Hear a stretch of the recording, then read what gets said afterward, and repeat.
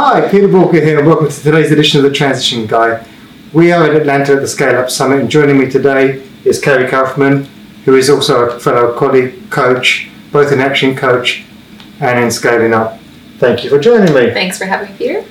So it's been an interesting conference so far, and one of the big topics that seemed to be coming out from all the speakers, apart from the one on artificial intelligence, of course, was the one around trust. Yeah. Now, why do you think trust has become such a big thing? As a couple of the speakers pointed out today, if you peel back the problems that you have in a company, whether they're team engagement issues, retention, customer service issues, at the core is always trust, right? Is there clarity? Do I trust that somebody has my best interest in mind? Do I trust we have the same motivations? Do you have the right character and the right competence? Those are really at the core, that they might be disguised as other problems. And how often do we see this playing out with our clients? When you think about it, all the time. I mean, when I think back to my clients, a lot of the challenge that we have is actually the behaviours of both the leader and the team. Wherever I see friction really playing its part, it's where trust has been broken. Mm-hmm. I heard a statistic the other day, and I'm going to butcher the exact number, but it was roughly 2/3 of employed people are at least passively job searching, if not actively. So the level of loyalty there is so low because they're not always confident, perhaps, that their employer has their best interest in mind or that they're going to achieve their goals there. Why do you think why do you think that so many businesses out there now find it difficult to engage with their people? Because that never used to be a problem in the past. I mean, if you go back, what has fundamentally changed for us to stop having the ability to build trust? I don't know that it's changed. I think just the way our society reacts to it now has changed. If you think about my parents, or even more specifically my grandparents' generation, it was a mentality. The culture was you get a good job and you keep it 40, 50 years, right? And our culture has shifted away from that now. And it didn't necessarily mean, it was probably a false sense of trust. Maybe the most they could trust was that they were going to have a pension at the end of it.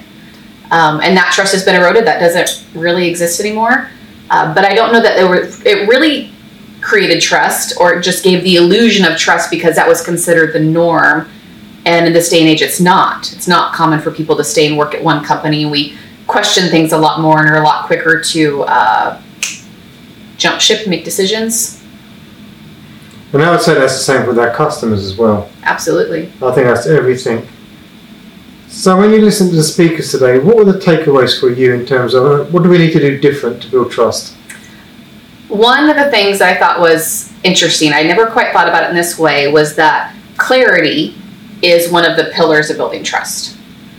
If people aren't clear, then they're not actually sure what they're trusting in.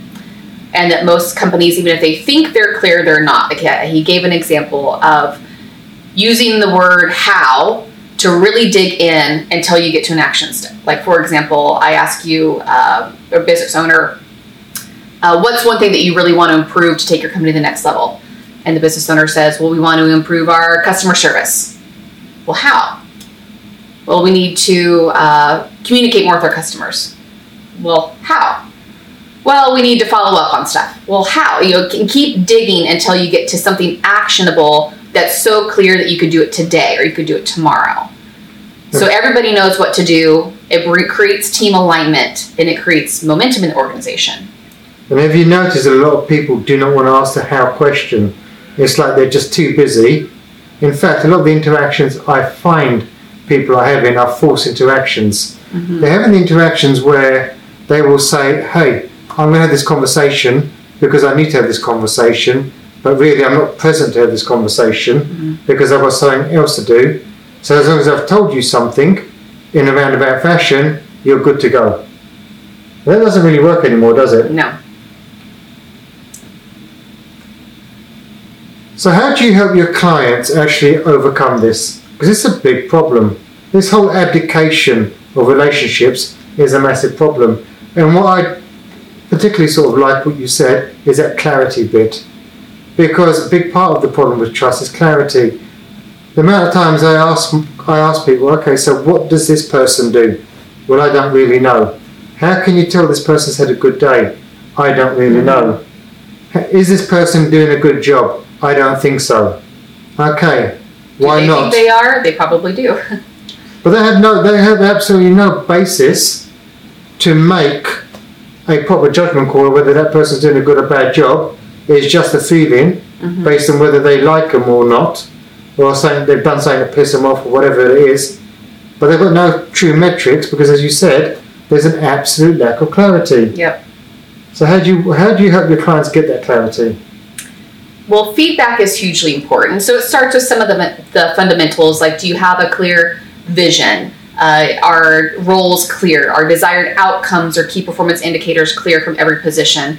So those are the basics, but that still doesn't mean there's complete clarity or trust or communication.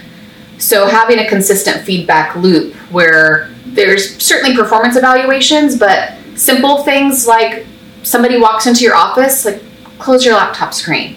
Don't have your phone out on the table during a meeting. Just actually being present and taking the time. Not only does it help to create clarity on expectations and that communication is actually being given and received the way that you hope it does, but it builds the relational capital, right? Which is that trust that we're talking about to help a company thrive. So one of the things that I do with a lot of my clients, have you ever come across the book, The Speed of Trust by Stephen M. R. Covey? Mm-hmm. Probably one of the best books on building trust. And that book's got to be the best part of 10 years now. Probably. But actually, the things that he talks about in the book then are as applicable today. But yes, you're absolutely right. It's about being present. And I just think that we very much live in a world of interruption, where I've seen it before, and I've seen it where I've sort of sat in on board meetings, and I'm watching people being on their phone, checking their emails all the time, and absolutely avoiding actually talking about the real issues. Yep. And actually skirting around things. So were there any other takeaways today that you could say to business owners out there, if you did this, this and this, you're a long way along the journey in building trust? Start by taking the time to really develop solid relationships with your team members.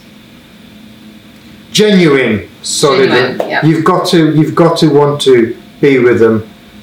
They have to know you care, right? They have to know that you want them there, that you value their contribution, which studies have shown over and over. Like those are the key contributors to job satisfaction, right? Knowing that you're contributing and that your contribution is valued.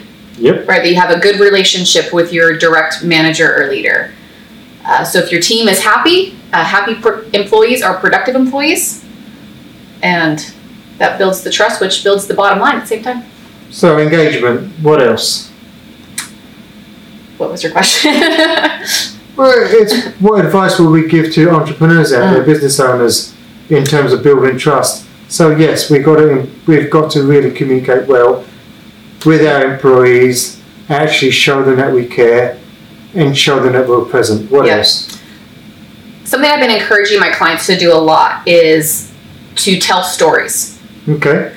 Stories that prove things like their core values. Like, let me tell you a story about a time that we've proven this to be right, we've proven this to be true. Something that takes the most maybe seemingly mundane task from the guy or the gal that's sitting behind the computer just kind of pumping away and connect that to the bigger purpose of the end customer that they helped to serve, because we forget about that. When you're just kind of doing your own thing in your own little world, you forget about the ripple effect and how your personal contribution actually matters to the customer. So to take the key performance indicators and the numbers and define them instead as a multiple of a purpose, like connect them back to the real benefit to the customer, not just to the trackable metric, right? So storytelling. Yeah. So apart from storytelling and engaging with them, would there be a third thing you would advise?